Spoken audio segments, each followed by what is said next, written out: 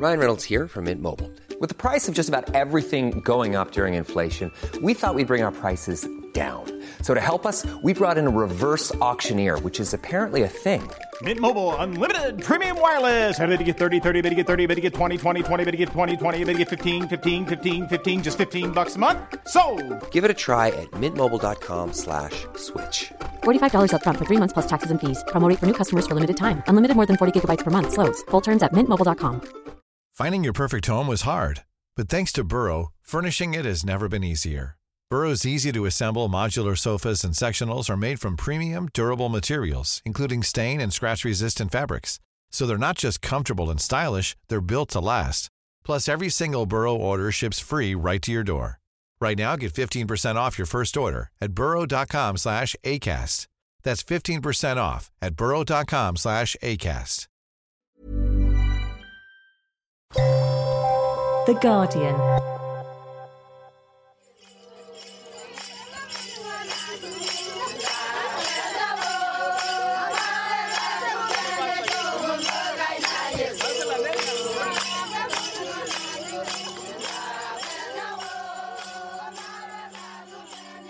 For the girls who are at the age of 12, 13 and up to 17, in Pokot kind of environment, these girls go for a female genital mutilation and they stay in a seclusion for about 3 months. And after 3 months, they are married off.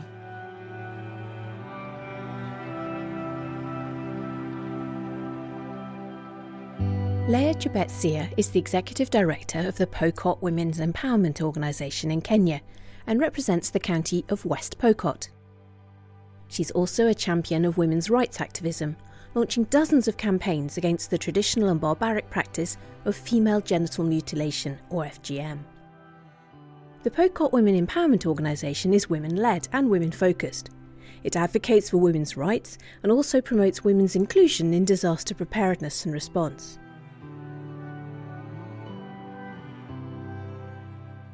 Many people think about humanitarian work, humanitarian response, like it's a male thing.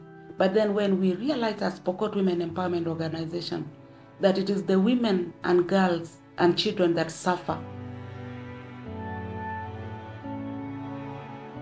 This is Small Changes, a podcast about how sometimes the seemingly smallest change can have the biggest impact.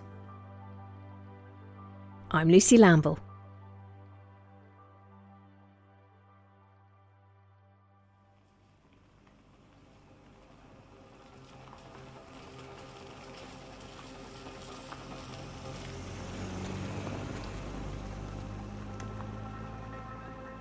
West Pokot is around 300 kilometres away from Nairobi, the capital of Kenya. The residents of this rural county face many struggles: a lack of basic infrastructure, including passable roads, and in some areas they don't have access to running water or electricity. So I started off by asking Leah, what's it like to be a woman in West Pokot? It's not easy to live and work in West Pokot.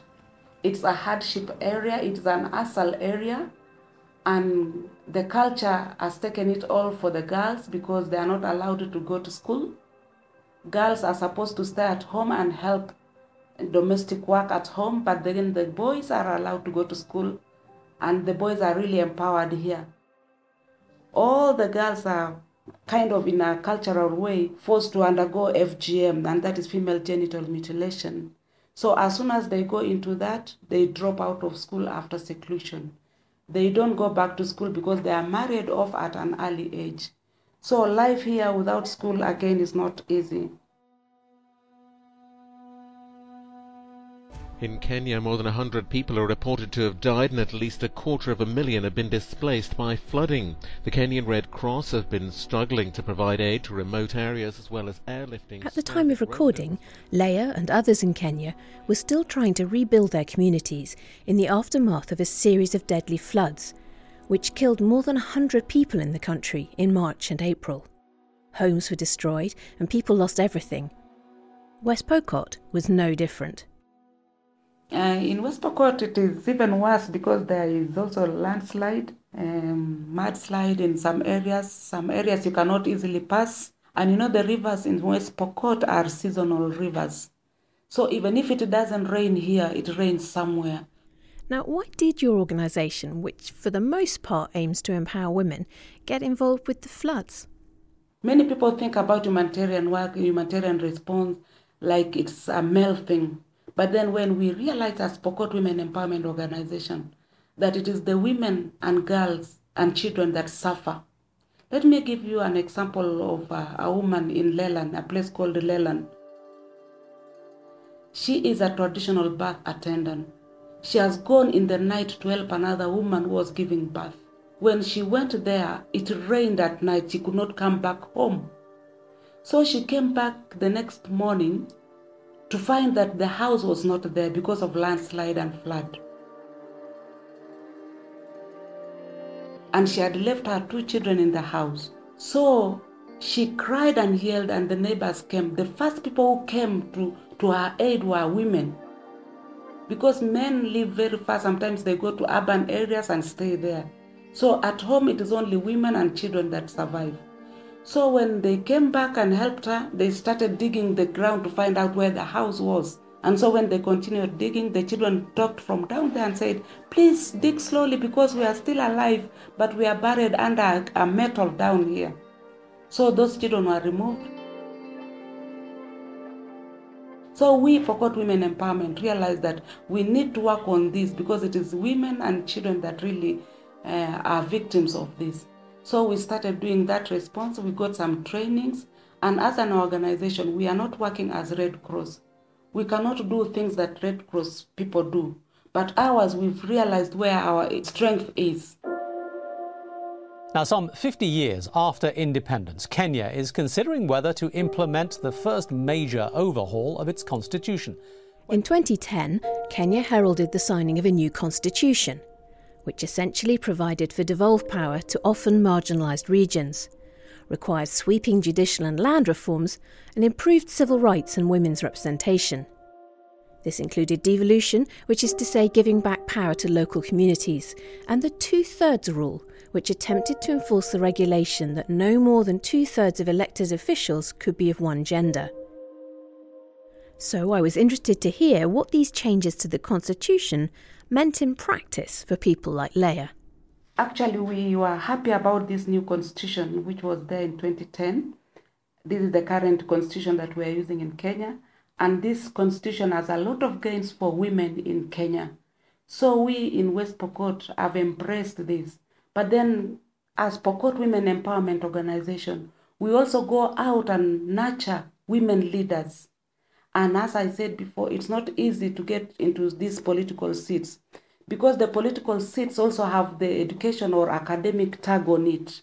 And if you want to become a governor in West Pokot County, you need to have a degree. And to have a degree is not easy to get girls with degrees in West Pokot. So it's not easy for a Pokot woman who has not gone to school to venture into politics. And how does the 2/3 rule work then? There sound to be quite a few barriers for women entering, whether it's education or politics. How can the government achieve a 2/3 rule in these circumstances? Actually, we as women in Kenya, we are trying to push the 2/3 gender rule, and it is still in parliament. But then we go out to our local studios, our local radio called Kalia. We talk about the 2/3 gender rule. We push the county. We shout at the governor. We tell him to give space for women. And that's exactly what we are doing. But then our funding stopped last year. We are still looking for other funds so that we can still push for this agenda of 2/3 gender rule. It is not only in my county, but then it is in all the 47 counties of Kenya. But then Pokot Women Empowerment is pushing for it in our local area here, in our county, so that women representation is done and seen in West Pokot. I understand more than 65 women in the county expressed interest in standing in the election at different levels. How did they get on? Most of them did not even go into elective seats. They were nominated after. But then most of them are interested to go into politics to be elected. But then because of lack of funds, women don't own property It is not easy for women to have property to sell and go into campaign. As you know, Lucy, women have to get some money to go out and vie. You need a car, you need some money, but then women don't have money. So most of the men that have money venture into politics and fly easily like that and get all the seats. But then women, it's not easy, especially women from Pokot.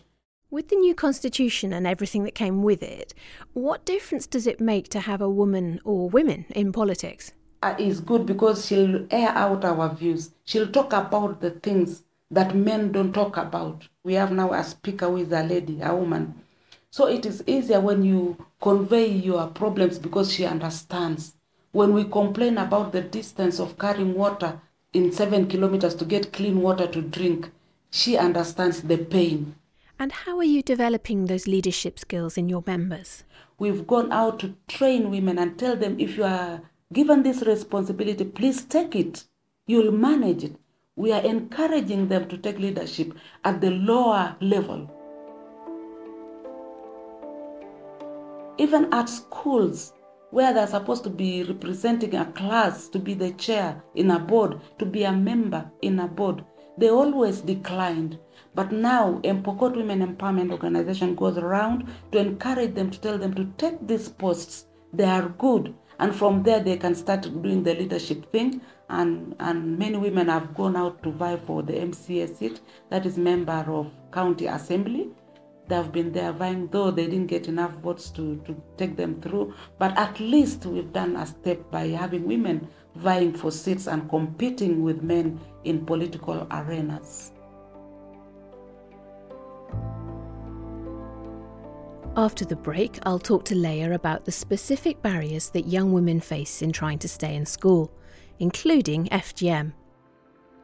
To me, it is a cultural way that they have practiced for quite a long time, but mostly it brings wealth for the family. We'll be right back.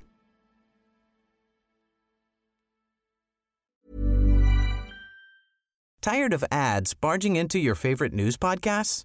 Good news. Ad-free listening is available on Amazon Music for all the music plus top podcasts included with your Prime membership. Stay up to date on everything newsworthy by downloading the Amazon Music app for free or go to amazon.com/news ad free. That's amazon.com/news ad free to catch up on the latest episodes without the ads. Finding your perfect home was hard, but thanks to Burrow, furnishing it has never been easier. Burrow's easy-to-assemble modular sofas and sectionals are made from premium, durable materials, including stain and scratch-resistant fabrics. So they're not just comfortable and stylish, they're built to last.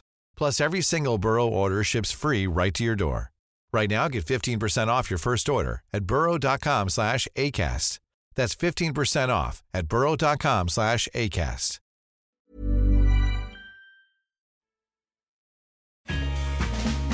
Here at The Guardian, we love podcasts. Not only do we make dozens of award winners ourselves, but we also write about our favourite podcasts from around the world too. Every week, our column Here, that's here as in hearing and here as in where, comes out filled with recommendations from you, our listeners. We sift through them all to find the hidden gems that the podcasting world has to offer. These podcasts are often small yet mighty productions, which you probably wouldn't find highlighted on your usual podcatchers. So, if you're looking for your next podcast or have one that you want to share with the world, sign up for our weekly Here newsletter at theguardian.com/podmail and send us an email at podcasts@theguardian.com.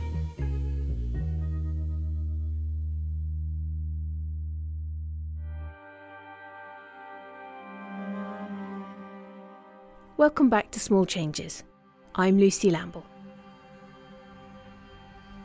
Before the break, we heard from Leah Chebet-Sia about the work she does with the Pokot Women's Empowerment Organisation in Kenya and the struggles that women face in her county.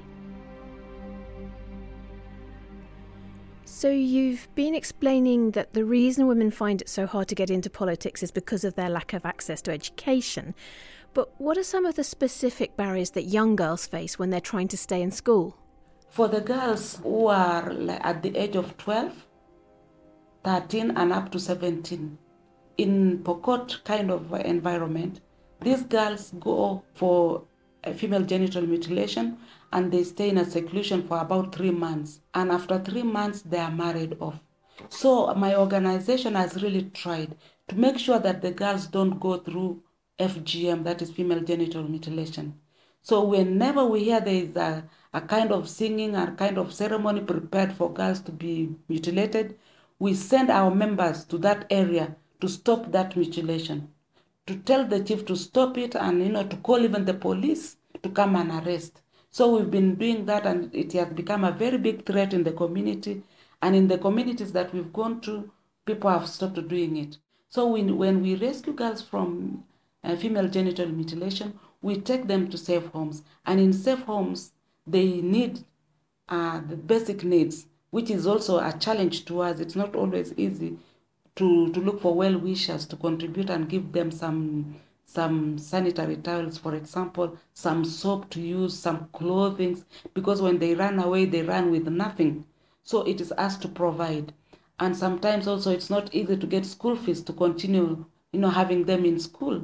So we look for well-wishers, and sometimes we fail to get. But then we also talk to the school teachers so that they can accommodate them for a while in school as they continue learning, and we look for school fees. My members, some of them old ones of my age and some of them younger, they also dropped out of school and got married. But now my organization is making sure that if you left school in high school, please go back and sit for exams. So they have all gone back to school, some of them doing standard 8 exams, some of them doing high school exams with their own daughters and boys in school and sons in school. Why is it, though, that people put their daughters through FGM? Is it essentially an economic question? The dowry, the cows?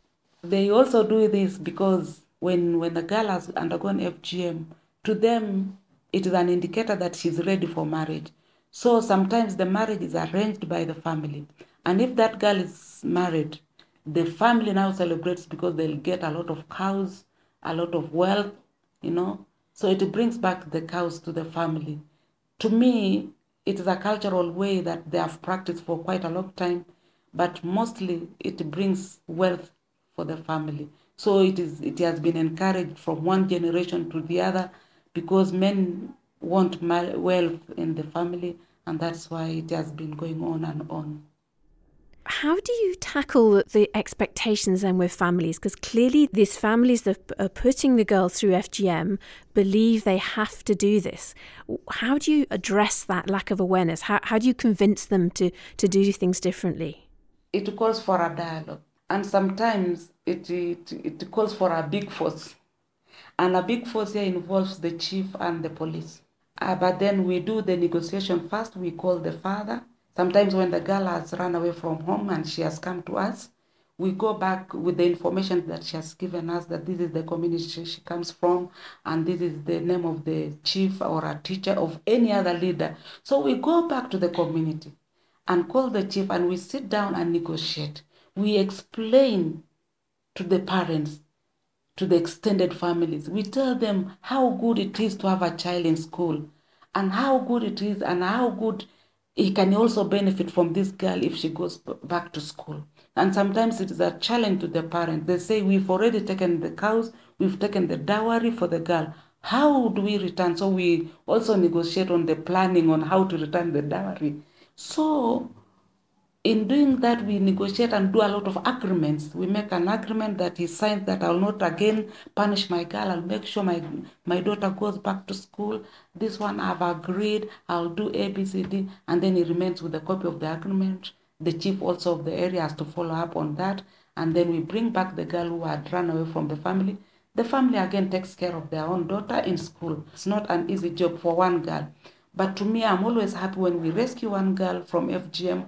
When we bring back a girl to school, it is a very big benefit for this organization.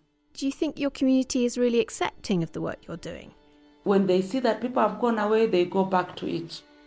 After a while, if you go out for 3 months, they still go back to the same practice. So I was thinking if we can insist and do it like monthly, we go back and do a follow-up in a community. We train them, we go back again for a follow-up. Just like that, it should be something that is continuous. It should not be something that is done once in a year and then people go away forever.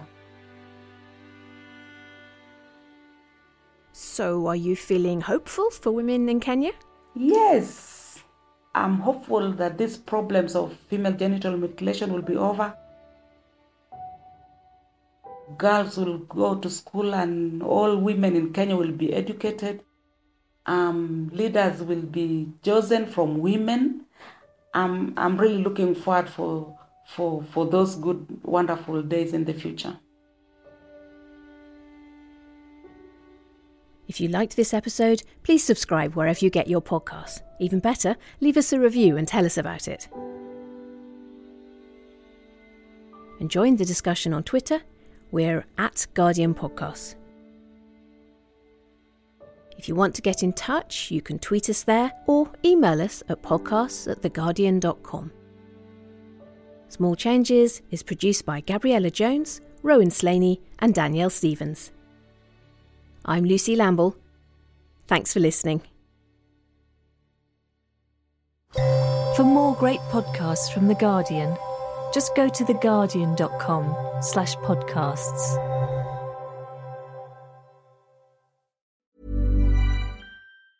Tired of ads barging into your favorite news podcasts? Good news. Ad-free listening is available on Amazon Music for all the music plus top podcasts included with your Prime membership. Stay up to date on everything newsworthy by downloading the Amazon Music app for free or go to amazon.com/news ad free. That's amazon.com/news ad free to catch up on the latest episodes without the ads.